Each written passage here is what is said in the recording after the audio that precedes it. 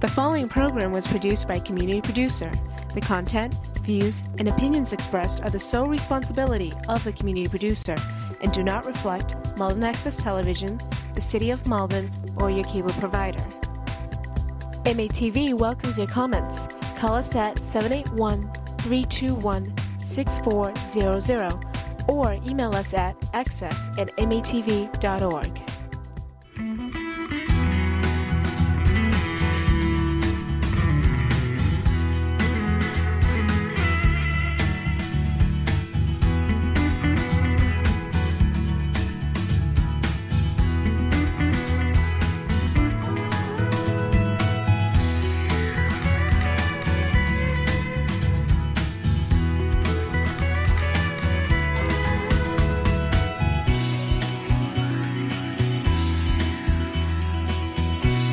Good evening, Malden. Welcome to 02148 Live. My name is Mike Sharon. I am your host for the night. I come in here every third Wednesday of the month, and that brings us to today, February 21st, 2018. I am an alternate host along with former Mayor Ed Lucy and Joe Piantadosi Jr., so check them out in the coming weeks as well. But I'm here every third Wednesday, and I'm delighted to be with you here tonight. And I'm delighted to introduce my first guest, who you may know. He was formerly the editor at the Malden Observer. He has moved on to become the communications director at Somerville Cambridge Elder Services. Please welcome, without further ado, my guest tonight and friend, Mr. Nathan Lamb. Nathan, welcome. Thanks for having me. Great to be here. Great to see you. So, how's things? Wow. Well, I've got a son who's almost 2.5 years old, so very busy. But overall, life is pretty good, definitely. And it's I was so glad that we were able to connect a few months back on election night. I got the invite. I've hosted a show, so I know how it is. Happy to come down and talk about Malden and all these things. Yeah, I'm excited to talk a little bit about Malden and also the great work you're doing over there with Somerville Cambridge Elder Services. And we're going to get into that. But I would like to touch upon your time. You were the editor of the Malden Observer. Now, that's been a couple years since you've left? It's actually, I marked 2 years at Somerville Cambridge Elder Services in February, and I had another job for a year before that, so 3 years ago. Goes quickly. Oh, my goodness. And how long were you there, the Observer? It's funny, like, I am so day-to-day that I'd have to go and look at a calendar, but I think it was about 3 or 4 years. I came in right at the end of Mayor Howard's tenure, because Mayor Howard was still here when I started. Okay. And I think I was there for about 4 years, yeah. So it was a good stretch of time. And yeah. Well, I think the current mayor, Christensen, since 2012, so that makes back 2010, 2011. Yeah. You were there? Definitely a few years. And was that your occupation of choice? Were you a journalist? Were you a writer? Oh, yeah. Yes. Oh, actually, it was funny. I was a reporter for a long time. I was a reporter for about 10 years. And I decided I wanted to try something different, so I applied to become an editor, and I was the editor out in Littleton, Massachusetts. Okay. Great little town. I know that area. I actually broke into journalism in that area, like Groton, Air, Harvard. I know that whole area. Yeah, Route 2 out there, right? It's the junction of 2 and 495. Okay. It's right out in that area. That is in Littleton. But I was the editor of Littleton for about a year, and I heard they had an opening coming up. Was actually for the Medford reporter position. I was like, oh, I need to do this because I was living in Malden. And I was just like, I need to be closer. I want to be in the city. So I went and interviewed for the Medford reporter job, and they basically were like, how about you become the editor in Malden? We need an editor. I said, editor in my home city? Sure. And it was really great. It was actually funny. We lived in Medford for several years, and then we went back to Vermont. Because my wife is from Vermont, I am too. We wanted to try that for a couple of years. We came back. We were going to live with the same landlord off the Fells way over in Medford. And we come back and the apartment is ruined. It's like completely water damaged because the person who lived there before didn't tell them. So we were like looking around for an apartment. We found one in Malden. So it's kind of funny. I had 2 instances in my life where I was looking for something in Medford. And I wound up in Malden, and it was great both times. Like no complaints. Things worked out as they should have. So. Now, did you grow up in Vermont? I did. I lived in Vermont from about 5 years old all the way through college. North Central Vermont. It's a great place to live in terms of breaking into the media business. Sure. It's tough, but there's a lot of nice quality of life aspects of living out there. I go visit friends a few times a year still. I love taking my son out there because you can just get him out of the car and you can just run. And there's like wide open fields and he can run, and that's a beautiful thing. But it's very different. But I like Massachusetts too. The weather down here, you guys have a nice thing going with the weather down here. So that was we certainly did today. Yes, indeed. That was a gem. It really was. We might get some snow and rain tomorrow, but that's New England. No, I like it. It's it's been good. I've lived quite a while in Massachusetts actually. Basically, we moved down here I think in probably like 2003, 2004. So we've lived down here for a while. And it's been a pretty good experience. And the journalism career was great. Yep. But if you know how the newspaper industry is going, I mean, I think even someone who doesn't read newspapers knows how that's going. Just in terms of where the industry is going, and I wanted to start a family. We were buying a house. So I had to make a decision, and I went and worked for a tech industry publication for a year. It's covering like Microsoft and all these different companies that businesses use to do business things. Right. And it was pretty cool. Like I was going to go to conferences, like Microsoft big conference. I was going to go to that like in New Orleans. They were going to send me to it, and I was going to cover it. I was basically interviewing the IT guys from all these different companies. That sounds pretty cool. It was pretty cool, and I liked it. I met a lot of good people. I had never had any idea how much tech was in this area until I actually worked in that field covering it. There's a lot of tech in this area. I had no idea. And I liked the people I met in it, but it wasn't exactly for me. Okay. So for about a year, I was like, I kind of wanted something more involved, similar to the way I was when I was the newspaper editor. And to be a little different, one thing about Malden I really liked is there's all these great nonprofits here. Right. There was the Immigrant Learning Center, and there was Triangle, and there's all these different community groups that are really involved. And when you're thinking about it, you've been a reporter and editor for like 10 years. You start thinking sometimes about what would you want to do next. And I always thought helping do communications for a nonprofit that's doing good things in the community be an interesting thing to try. So that was kind of something that was on my wish list, and it just happened to turn out, pardon me, that I was able to do that over in Somerville. So it's been a great experience, and it's exciting. I definitely like what I do every day. That's important. Yeah, get up, get out of bed, have that passion for what you do. It is so important. And working with good people. I've been blessed to almost always work with good people. The good people I worked with when I was at the Observer, the interns I had were fantastic people, and at the nonprofit I'm at now. And when I was in the newspaper, that newsroom, it's kind of funny because the way the newspapers are going, we had so many good people there. Yeah. And a lot of them have moved on to other things, but Sure. you look back at it and you're like, wow, what a lineup we had. Anyways. That's cool. Yeah. So, and we were talking a little bit before the show started about when you first came to the Malden Observer. I got to give him a shout out, right? Oh. Our friend Peter Levine. Oh, of course. Was quite helpful to you. One of my favorite people that I met during my time with the Observer, and it was interesting because, pardon my voice is not always this husky. I have a little bit of a cold. It's interesting because Peter was there before me, and I'm not really telling tales out of school here. Right. He was there before me, and I felt like the editors before me didn't really know what to do with his column. And I'm not patting myself on the back, but growing up in rural Vermont, we had a free mailer newspaper that wasn't that different than the Advocate. Right. And it would have a column, and it would cover like 6 towns, because it's Vermont, and there's like 300 people in each. Right. And they would have a column of what's going on in town by like one person who would write it. And it would be like 600 words from someone who's written it every day or every week for 30 years. And basically it was kind of this town crier sort of thing of like what's happening with your neighbors, what's up, what's the gossip, nothing salacious, but what's going on around town. So when I saw Peter's column, Malden Musings, by the way, right?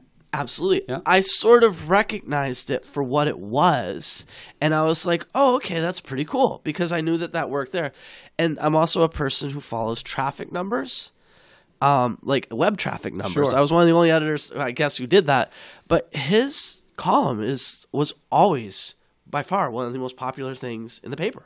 Like people love that column, and so I kind of encouraged him to do more with it. Right. Well, yeah, it's great because it's first of all, he's got a this reservoir of history and information in the city with his family and all the different people he knows. But he's talking about neighborhood stories and neighborhood people, and I've talked to him on the side. He says he gets contacted by people who no longer live here and said, "Oh, I heard you brought up my family or when we were doing this way back when," and which is a wonderful thing for him to get that kind of feedback. So, yeah, I love it. I love those kind of stories. And here's a small world story for you. When I was actually having my interview at Somerville Cambridge Elder Services, the executive director, it was a Malden guy. Yes. Takes care of his mother here in Malden. Malden Musings came up during my job interview.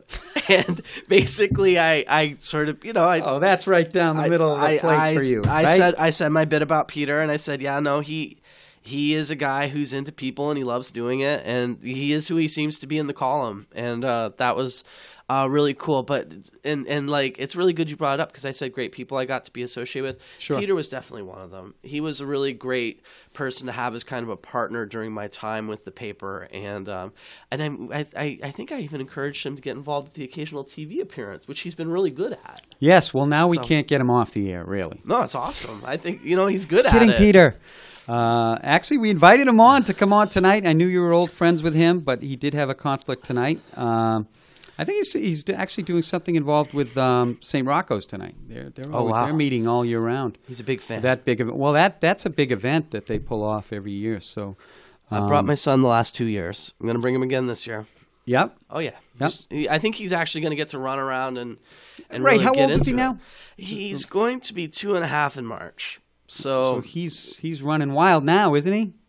Oh, unbelievable. Yeah, like if you take him out on the sidewalk, he'll dart down the street. And fortunately, we live on a quiet side street with no traffic, but Yes. we're going to have to teach him about that quick. He's absolutely running wild, though. There's no doubt about that. And he keeps us busy, but it's fantastic. That's a fantastic age. Yeah. It's like we They get say to the hang terrible out. twos. What does that mean? Is it Oh, true? terrible twos. For the first 2 years, whatever you need to do with your baby, it's like, oh, okay, let's change your diaper. All right. Okay, we're going to go get some food. Okay. 2 is when they start to realize that they're not part of you. And it's kind of like, I don't want to change my diaper. And it's like he could tell us if there's something in his diaper, he won't do it. And it's kind of like there's this thing where he's starting to establish his persona. And that's the terrible 2 part, because that's when they tell you no. You're trying to get them to do something and they're like, no.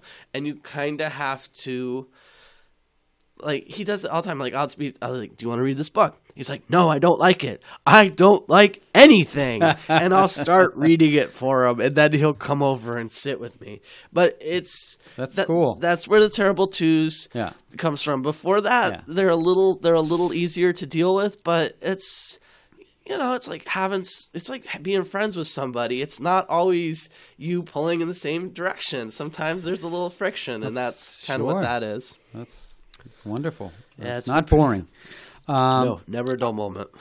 All right, just one last thing I want to mention. The first time I met you was you were obviously at the Malden Observer and used to cover the parades, Memorial Day parades, and Veterans Day parade.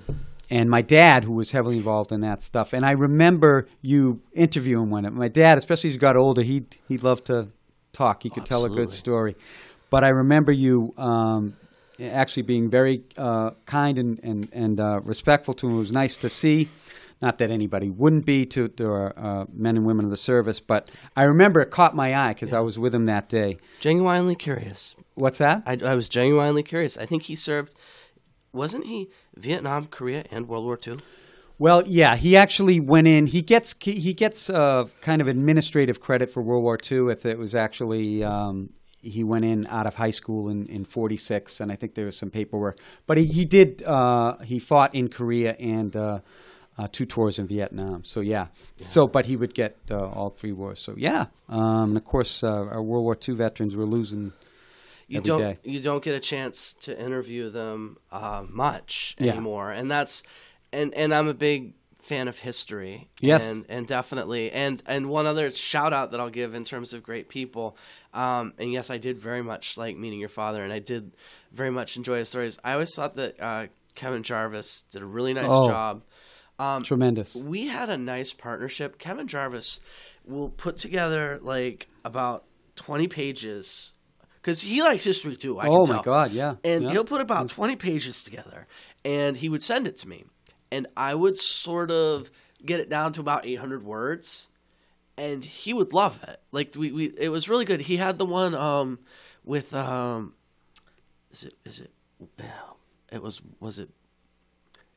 I think it was Albert Spadafora. Oh, sure. He had the story about Albert Spadafora yeah. and when they had Spadafora Square dedicated.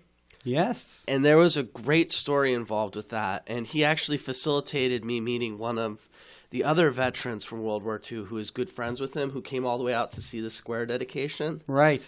And I interviewed him upstairs during the MATV open house.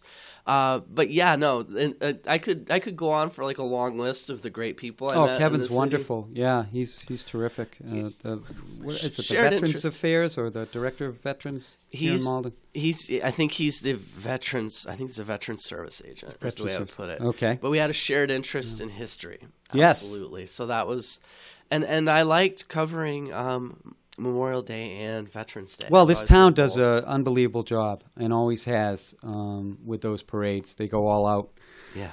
So that's always nice. And not every city and town does that, well, be it budgetary or for whatever reason. But Malden has been fantastic to its veterans. My dad, just those days were like Christmas to him. So quite grateful for all that. Yeah. And grateful for the work you did. But as things happen, time passes on. And we make changes, Nathan. True. Right? Absolutely. And so you moved on from the Malden Observer and joined as the... what is your title? Because I condensed it, I believe. I will give you the official version, and I'll tell you what it is. Okay. I am the Director of Outreach and Community Relations at Somerville Cambridge Elder Services. When people ask me, I usually just say Communications Director, because when I was a newspaper guy, I would be writing this lead for a story, and I would introduce a character, and his title would be like 10 words long. And I was like, oh, please don't do that to me. So if someone wants to say Communications Director, I'm like, because that's basically what I do. My main things are publicity, Yep. helping them with marketing materials, marketing, and also we have a couple events that we do every year. So those are the main areas of what I'm involved with, and it's an exciting position. I have a really good team of people who works with me. Sure.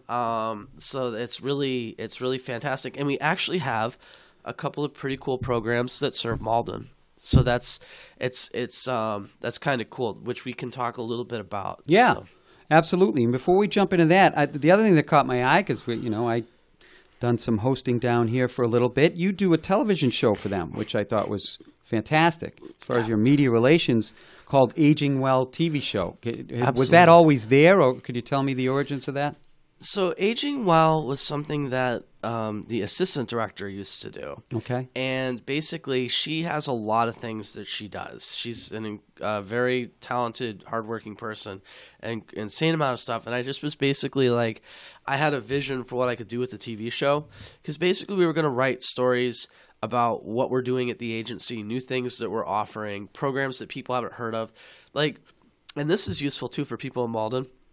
Like elder service agencies, a lot of times people don't really know the whole scoop. It's kind of like the library. If you've never gone to the library, you think you know what's in the library, but you really don't, because there's a lot more in the library than just books.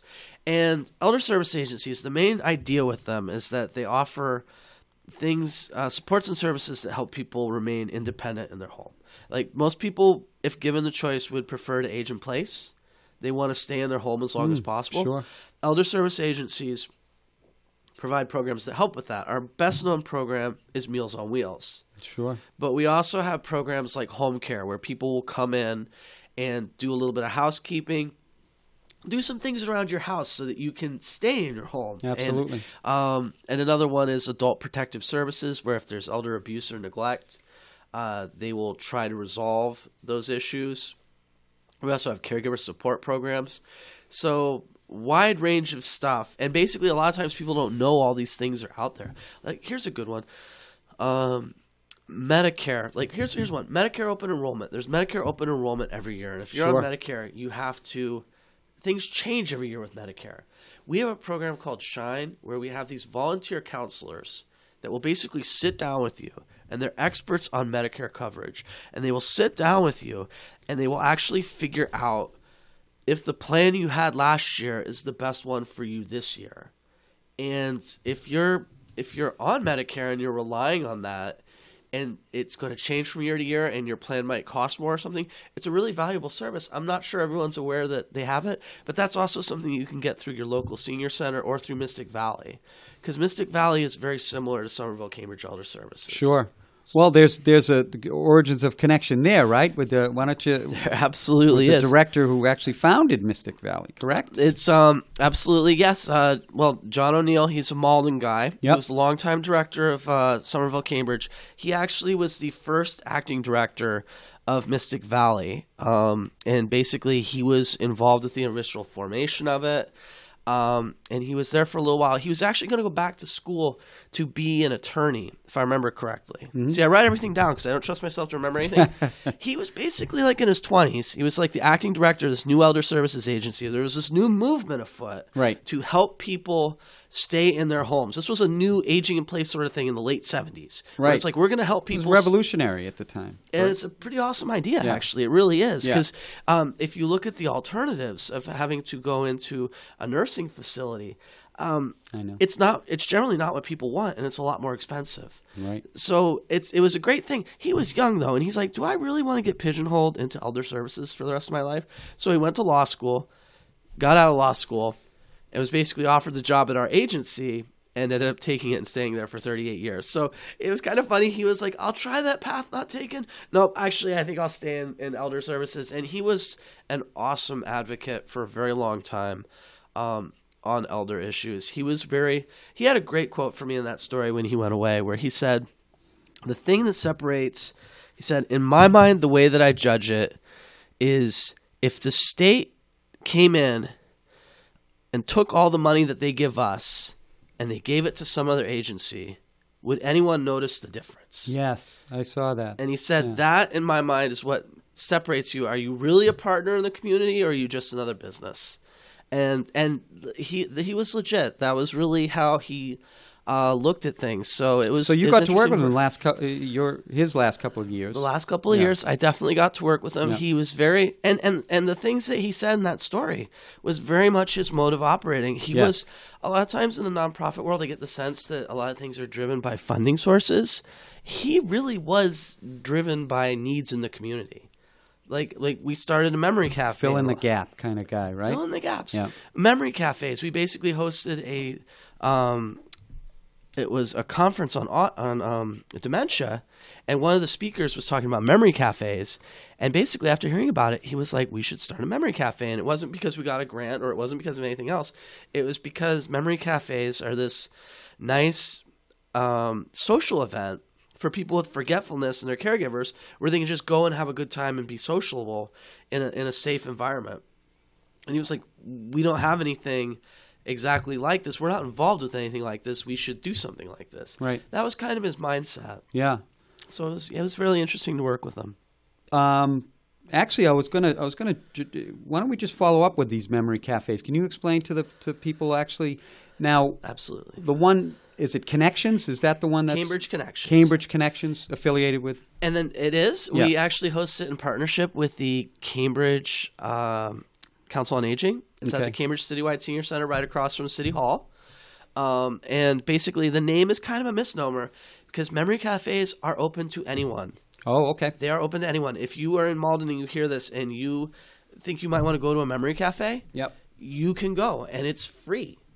And they don't ask about your diagnosis. They don't say, "Hello, what are you dealing with?" It's not like that. It's like you come in and they're like, "Okay, we're doing some painting today or whatever," and they get you set up with it. It's not a drop-off service. Gotcha. It's something where you go with the person and you do something together, and it's It's usually inclusive activities that are fun, that everyone can participate in. It's like an hour and a half once a month. I think it's the third Friday of each month. It's on our website. Right. Yep. But it's once a month, and basically it's free. And there's a whole network of memory cafes, so that you can actually probably go to a memory cafe in the relatively close area, probably like once a week, maybe. I was surprised to know how many of them that they were. It's a coming thing. Yeah. It's a coming thing. Yeah. It started about 25, 30 years ago in Holland. And there's actually this amazing woman who came to our conference. I think her name is Beth Schultzberger, I think. But she's from like the Jewish Families Organization, I think. And they maintain a database of the memory cafes in the area. Oh, I got you. It's like a one-stop shop where you can go and find all of them. And she came in and really explained it because she's a real advocate for this. And it's part of this whole broader movement of dementia-friendly communities where they're trying to make communities a little more dementia-friendly. And there's some really interesting – there's stuff that I never would have thought of. There's ones where there's like restaurants that will have tables that are sort of more or less disturbance-free. Where like – I wish I remembered. I didn't think those existed. I didn't think it did either. And actually, I asked because she dropped the name for it. I don't remember what the name for it was, but I was like, okay, what is that? And it basically was like, in some circumstances, you could say like they would have something where you would know that they're a dementia-friendly restaurant. And basically, they're not going to put you next to the door where someone's coming out every 2 minutes. They're going to put you in a place where it's a little quieter and a little less activity going on. That's fantastic. I think it's just a wonderful, innovative program. Yeah, it's interesting, and it's definitely it's part of a bigger trend of trying to offer more services for people dealing with dementia. Definitely awesome. And you can learn all this stuff on your website, right? And eldercare.org. And your show Aging Well, is that once a month? And is that generally with topics within your organization, programs? Generally, but it's not always. We did one on the Memory Cafe not too long ago. Yes. And actually, we also did one on this great program called Music and Memory, which is basically you make playlists. Actually, if you've never heard of it, we had a WBUR interview about it, but basically, they make personalized playlists for people with dementia, and a lot of times it can sort of improve their quality of life and help them reconnect with memories. I never knew about this until we had it, but so we had an episode about music and memory. We actually some WBUR reporters came down and we visited a music and memory client. But it's really cool. They get an iPod, they get a little iPod, and they get a personalized playlist, and we teach the people how to do it. They can do it right in their home. That's another thing about elder service agencies I forgot. Most of what we offer is home-based. Like, people all call us all the time, and they're like, hey, can we come down and do a presentation for our people? And I was like, the only people we have here are case managers and social workers, because most of what we do is in people's homes. Right. It's very home-based. Right. You go outreach to the homes. People confuse us with the senior center. The senior center is about hosting stuff in that venue. We're more about in-home services. But yeah, definitely that was another cool program that we featured. The last one we did was on opioids, and we had to think about opioids in older adults, and we actually had somebody from a regional program. It was definitely interesting. It was somebody from a regional program. It was a grant-funded project. I think it was called POWER. I do not know what that stands for off the top of my head. Sure. But basically, she had a lot of good information about unique risks for older adults with opioids, and just sort of like warning signs. That was what we tried to do with each show, is that we would sort of sit down, and yes, we'd want to talk about what we do in the agency, but we wanted there to be some value for the viewer as well. Sure. So that they could learn something useful. So we would talk about like warning signs, or what was the other ones? I think there was some stuff about how to be more opioid savvy. Just sort of some statistics. Olders, meaning the elderly population that deals with, and maybe dealing with pain management and those type of... There's some of that, and then I think there's also the fact that opioids are fairly addictive. Right. And they get prescribed a lot. The numbers of older adults who would get prescribed and have issues with it were surprisingly high. And they said that there was a misconception that it's a younger person's problem. That's interesting, yeah. But actually... among older adults. And then there's also the thing of like you could get your prescription stolen, things of that nature. So there was a lot of different moving parts with it. And yeah, boy, that was your last one? I got to go back and check that. I didn't see that when I went. I haven't. It hasn't gone yet because we filmed it, but they haven't sent me the video to post. I think the last one we did. Oh boy, I don't even. You would probably know better than me if. Well, I don't know if it was a portion. Generally, if they're 30 minutes long, or they could be anything. I know what it was. Because was it the community living options program or no? No, actually, well, we're going to bring it full circle on this. Yes. It's a program. Bring it home. It's a program called Savvy Caregiver. Okay. And Savvy Caregiver, because I remember this was a good show. We had someone from Payne Elder Services over in Cambridge, which has a similar mission to us. And basically, Savvy Caregiver is like a 6-week program for family caregivers who are helping family members with dementia.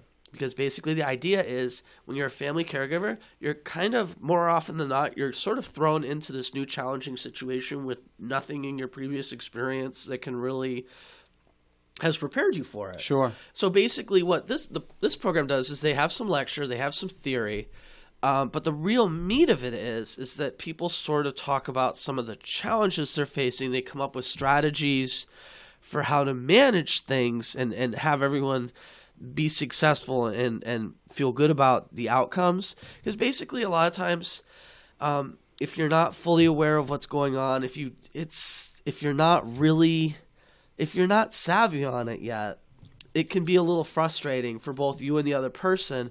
If you know what's going on and if you have some professional guidance, some really good training, it's a developed curriculum, you can be more in a position to succeed. And I had the 2 instructors from that, and they had the first class in October, and they're starting it up again in March.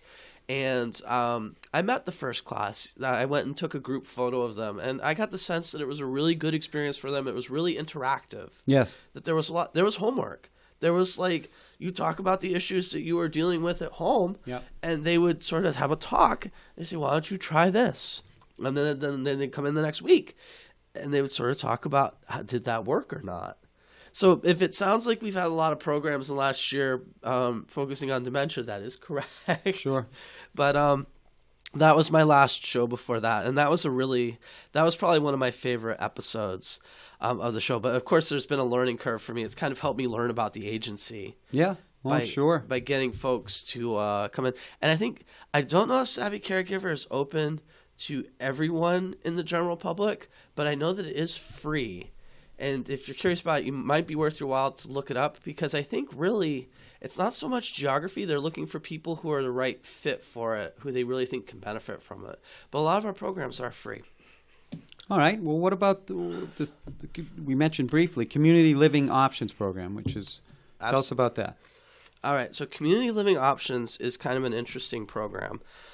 Basically, it's run by somebody who has a master's in social work, and I'm going to say this word again, but she's actually dementia specialist certified too. Okay. And the tagline that we use for the program is, we call it Everything You Need for Aging Well. And basically what it is that you have someone who's really savvy about elder services and needs assessments, and they basically act as your concierge for making sure that what you need to live in your situation of choice is happening. I'll give you an example, because it's better to explain with examples than in general. Mm-hmm. We recently had a discussion about assisted living facilities, and she had a client who's in an assisted living facility. And assisted living facilities can be really great if you're looking to downsize, and there's certain things that they'll do for you, but there's also certain things that are either going to be on you or your family or some caregiver to help with. Sure. Like medical appointments. When you're moving in, a lot of times that's going to be on you.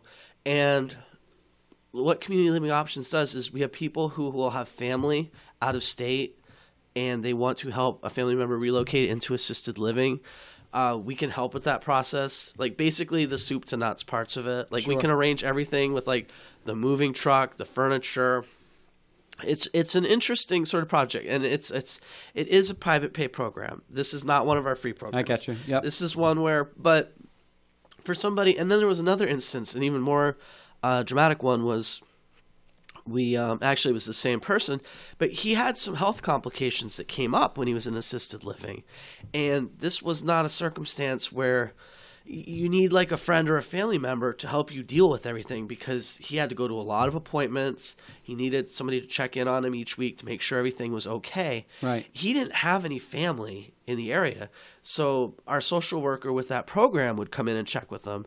And when she was helping him through rehab, she was talking to them, and they basically had said that if he hadn't have had that regular help throughout that process of someone making sure it all got done, they probably would have required a higher level of care for him. He probably would have had to go into a nursing home. Wow. So it can make a really big difference. Another instance where we'll help is with care management.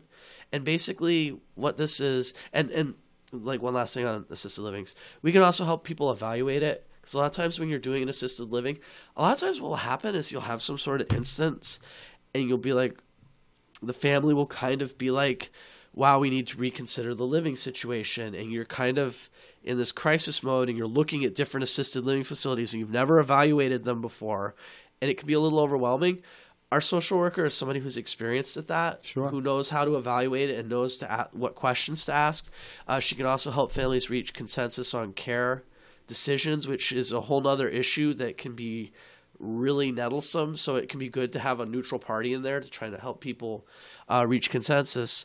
And the other thing I was going to say, the care management, and actually this goes with that. Basically, if you have somebody who lives, say, in South Carolina or whatever, they have a family member who lives alone. They want to make sure that their needs are being met Sure. to live at home. One of our social worker can also take care of going in there, assessing what they need to live, maintain health and well-being at home, and then set up the services, because we deal with vendors who can provide those in-home services, can modify the home. So basically anything you need for aging well, like in where you want to live, they can help with those things. And it's really helpful, because if I've learned one thing in elder services the last couple of years, aging can be pretty complicated. Yes, and it can be overwhelming for families, not only the individuals themselves, but a lot of us maybe have experienced some of that with our aging parents or whatnot, or relatives. But these resources are just so invaluable to the families and the people that, and the important thing, because sometimes a lot of people don't know they're out there. True. And this is where you come in, right? This is right where I'm at. So what you're doing is a vital part to this whole big picture of getting the resources, getting the information out there for the family members, and especially when you're dealing with people from out of state, it's even more overwhelming that aren't familiar with everything that's going on so far away. Or even knowing what to consider. Correct. When I was talking with them about, I'll give you one other kind of example of it. They're saying, when you go and tour assisted living facilities, you see a really nice place that they can live, and there's an activity room. But sometimes if you've never done it before, they help someone relocate into it. Because of his circumstances, he couldn't actually use the activity room because he didn't have a wheelchair that worked well enough for him to get from point A to point B. Right. So they had to go in and help him fix that. There's these little things that you might not necessarily think of because it's kind of a unique experience. Sure. So they can help out with that. But yes, we do have a really wide range of programs, and we do try to get it out. We also have this one other program I'll tell you about. Yep. Is the Aging Information Center. Now this is just for Somerville and Cambridge, but I know Mystic Valley has a similar program. But basically, the way that and they're a little different, but it's the same premise, is basically they have a line that you can call up. You talk to people who are experts about resources. The ones at our agency they can screen you for eligibility and get you started on getting into these things. And here's a great thing. They don't have anything that can help you. They know a lot about resources in the area. They can actually refer you externally too. Okay. So it's, and that's free. That doesn't cost you anything. And that's actually, we really encourage people to call up if they have questions about aging or aging-related matters. Because we can't always offer something that's going to be a great fit for somebody, but we can at least give them a sense of what's out there. Yeah, absolutely. So and Mystic Valley has something comparable to that as well. They Mystic Valley Elder do. Service. They do. I'm not sure if they actually do the intakes Right. through there the way ours do, as I think that they're each a little different. Yeah. But they do have. It's my understanding they do have an information center where you can call up and learn about the programs that are at the agency, and that's such a crucial thing. Right. Because basically, I realized fairly early we have something like 55 programs. Instead of trying to explain all of them, Yes. a lot of times what I'll just ask people to do is call if they have questions. Sure. And that's really what they're there for. Yeah. Is to that's what these people do, and they're great. I would do presentations about the agency with someone from our Aging Information Center, and we would go in and talk for about 20 minutes we talk for 15 minutes about the agency. And then the next half hour would be people during the Q&A for my person from the Aging Information Center, because they would have all these questions. And she's just like an expert on them. Like, we'd go right through them, and she could give you the answer on all of them because that's basically what she does all week. So it was, I would never go to one of those without expert backup because you start asking me a lot about of follow-up questions with those things. You start asking me about your Medicare coverage. I know there's A, B, C, and D, but I don't really know a whole lot deeper than that. Again, it can be so complex and overwhelming. It is. Well, wow, look, we're 40 minutes into the program.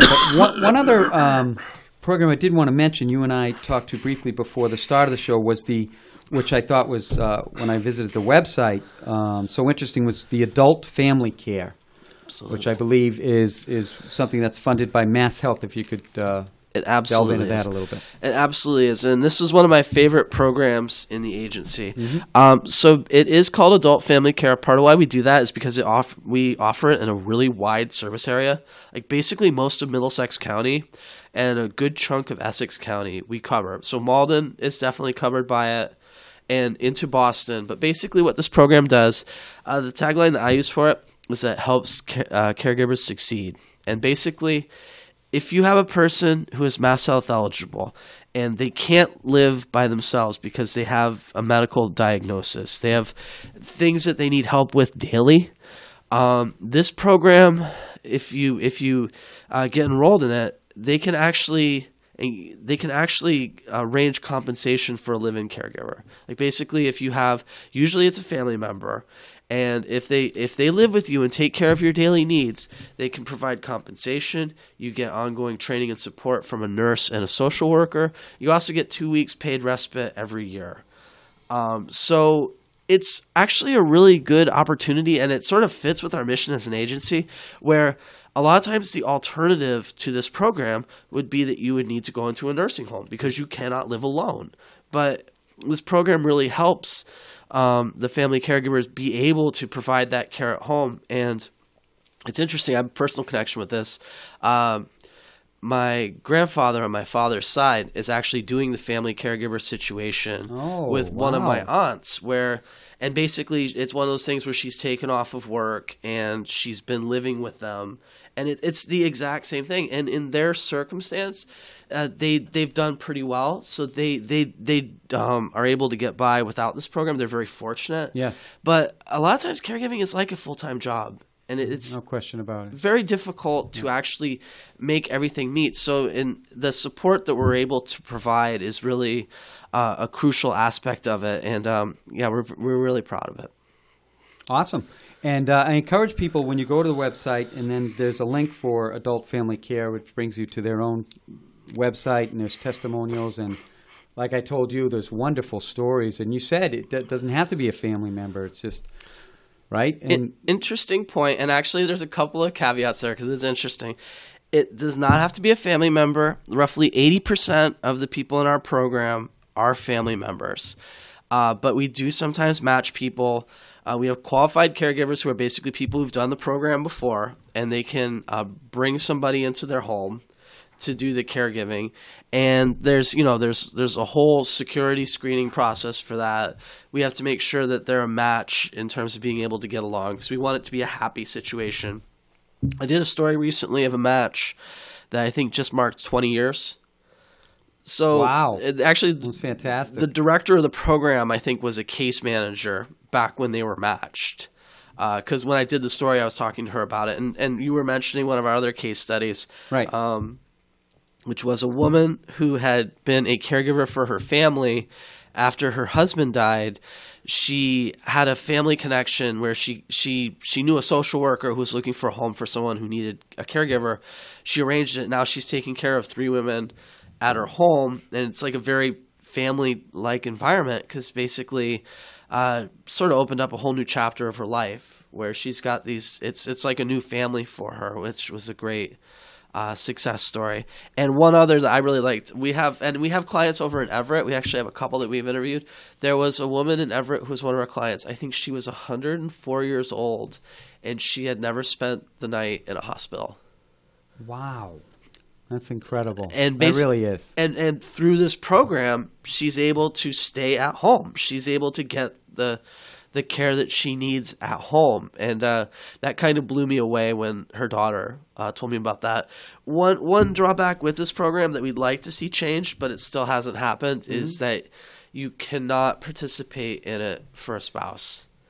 And it's kind of unfortunate. I mean, you know, it's our program, so clearly we have some strong feelings about it. But you could take care of your parent with it. And it's understood that if you're taking care of your parent, that's a large commitment. It could be like a full-time job. Sure. But for some reason, if you're a spouse and you're providing that care for your spouse, they can't enroll you in the program. It's just the way it is under the law. We've actually advocated. We go to Beacon Hill every year, and we ask the legislature to change it. Yeah. We had one time What's the reasoning you get behind that? That does sound a little... Oh, do you get any? Well, it's interesting. It got through the legislature like 3 years ago, and it just never got signed into law. Okay. So I think the legislature has been pretty supportive of it. We had an event for it last year, and I will say that Stephen Altrino was there. Okay. And Paul Donato was there. Sure. So in terms of our local delegates from Malden, they were supportive. And actually, Stephen's been really good about – he's on the Elder Services Committee. Yeah. So he's been really great about that. But in terms of getting it through and getting it signed into law, I think if I were to guess, just a guess, I'm just going to be Nathan Lamb, guy from Malden, guessing.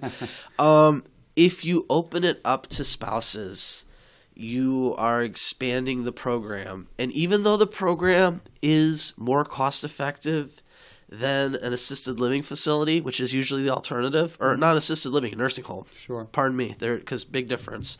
There's always this reticence to sort of put something forward where it's like, wait a minute, we're increasing our exposure here on what?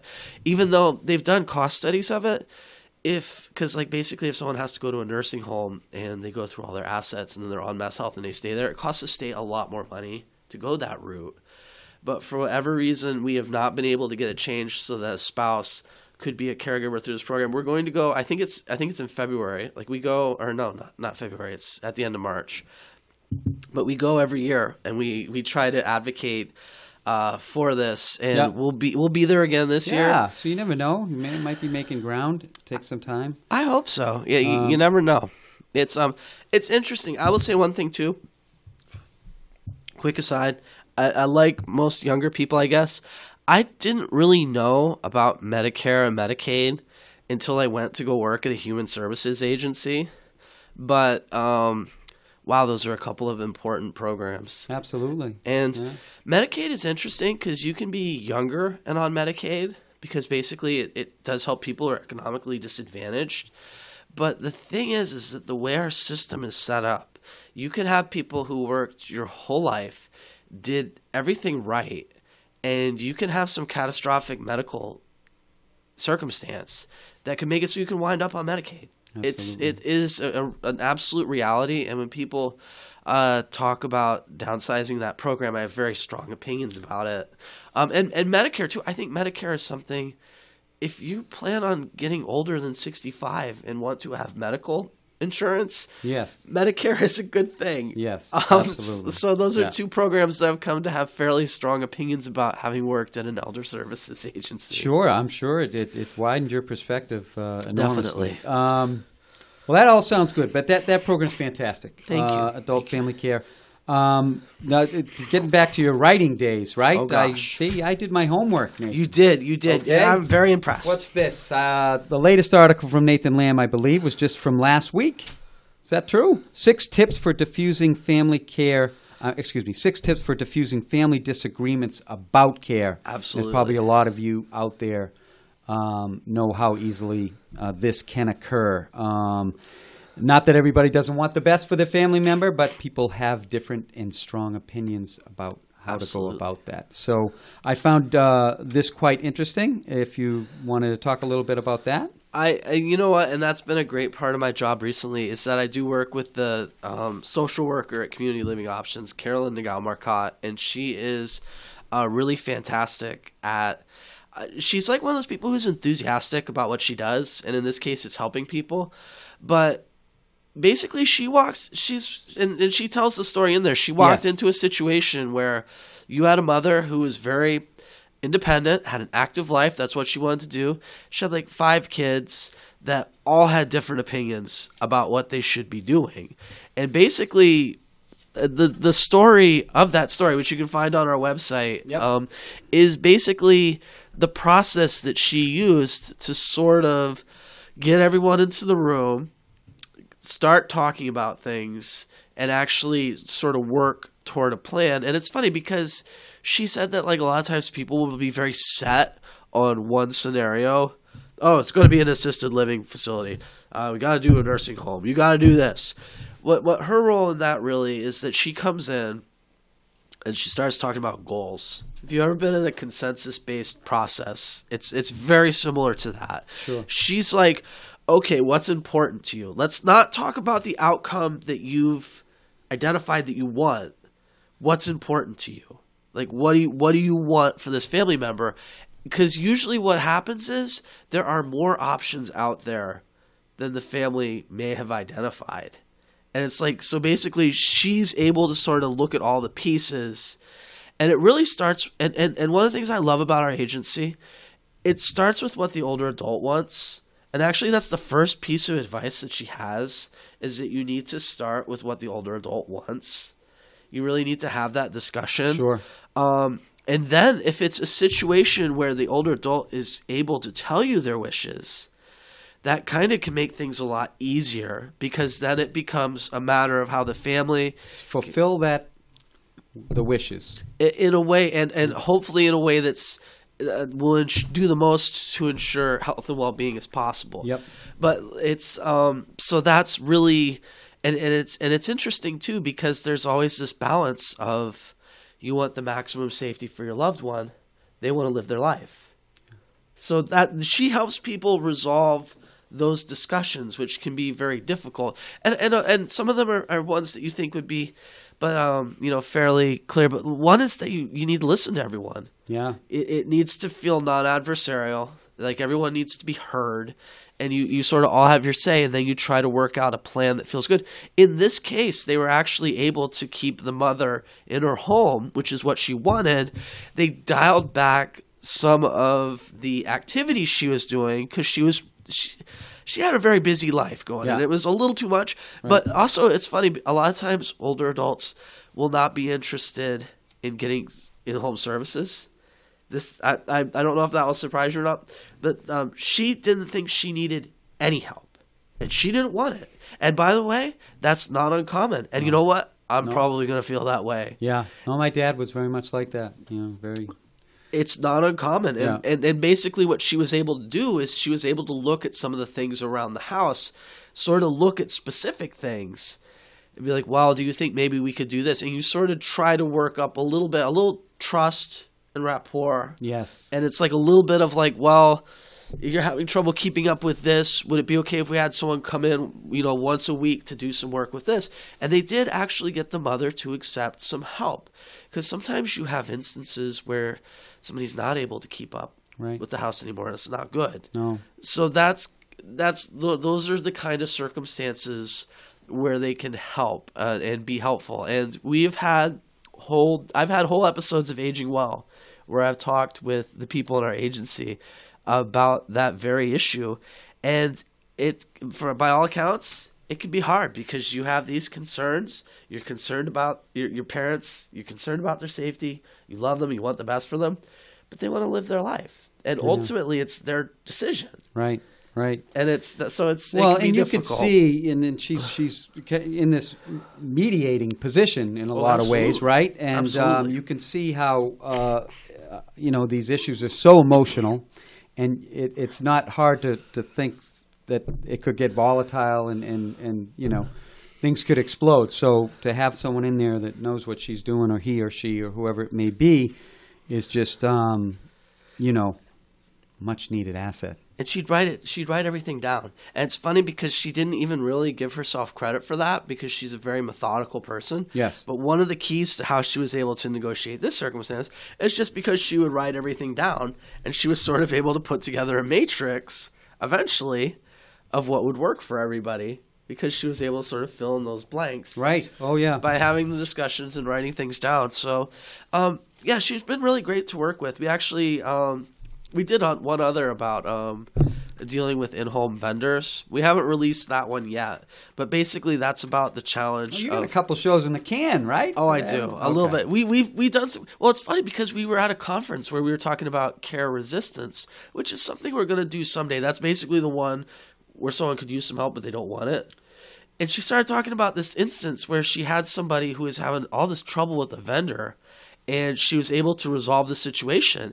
And I was like, let's do that one. Let's do that story. Oh, yeah. Because it was basically they had a exterminator come, and they didn't completely fix the problem. And basically she had to resolve the issue with the exterminator so that they could take care of the issue in the house. Which, by the way, I don't know if you've ever had those circumstances. That can be kind of a hassle. Absolutely. So it's interesting. She's got a lot of really good talents and definitely a lot of good topics. But yeah, it's definitely been interesting. And that whole thing of self-determination is a really big thing with our agency. Even Adult Protective Services, when they come in and they're looking at cases of abuse or neglect, now there's some changes afoot at the state level with what's going on here. But the policy has always been that they try to remove danger, but it's not like Child Protective Services. When they come in for Elder Protective Services, it's really, if there's an assumption if you're competent that you're an adult and you can make your own decisions. They can try to help alleviate potentially dangerous situations. But that whole idea of respecting the elders' wishes and having them chart their course, it's really a guiding thing for our agency, and I think that's a good thing. I think that's how we would all want to be treated. Absolutely. Yeah. I know. Do you ever think of that? You project yourself, boy, when I'm at this age, what am I going to want? Is that? Oh my gosh. You ever do any of that? I think the closest I've come to doing that is that I assume that basically I'm going to write until like the day I die. I'm never going to retire. I'm going to be a writer like my whole life. Right. For the other stuff, wow, it's definitely been an eye-opening experience. And then they have the stuff about how expensive it is to get older, and it's Right. like, wow. They have the stuff that came out recently where they were saying that like the assumption was you needed $1 million of savings to retire. I was like, who has that? Right. But so actually, that makes what we do really important. It really does. It So- really does. And look at this. Our hour is almost done. Wow. Nathan, And we didn't even get a chance to talk about the Patriots. I wanted to talk about the Patriots. Oh my gosh. And Butler, but we're down to our last minute or two. Listen, Nathan, it's been a great pleasure having you on. I admire the work that you do and the enthusiasm you bring to advocating, for this population, the elderly, which are, some of our most precious commodities in society. So, again, it's been a pleasure having you on, and keep doing what you're doing. Thank you. You're doing a great job. And I hope you come back sometime and visit us. Absolutely. It's been great rapping with you. Anything else? Just to lead them to the website, or So it's eldercare.org. If you're interested in adult family care, it's adultfamilycare.org. And if you're interested in community living options, that's under the geriatric care management tab on eldercare.org. Or if you just call the Aging Information Center, they can connect you there. They can actually connect you to any of those programs through the Aging Information Center. okay. And when's the next broadcasting of Aging Well? Is that scheduled? Or? TBD. It's TBD. It's probably going to be sometime in March, but basically as soon as I'm done with one show, I start setting up the next one. So it's like, yeah, it's like Sisyphus with that rock going up the hill. It's as soon as but it's fun. It's been a lot of fun. I've learned a lot. Fantastic. Okay. Well, again, thank you for coming on. Good to see you. I'm sure I'll see you around town. I think Malcolm Butler definitely should have played. Malcolm Butler should have played, but that's for another show. Folks, thank you for inviting me into your living rooms this evening. I'll be back next month. Let me leave you with this quote from Andy Rooney. The best classroom in the world is at the feet of an elderly person. You should try it sometime. See you next month, Malden. Thank you. That was fine. That was good.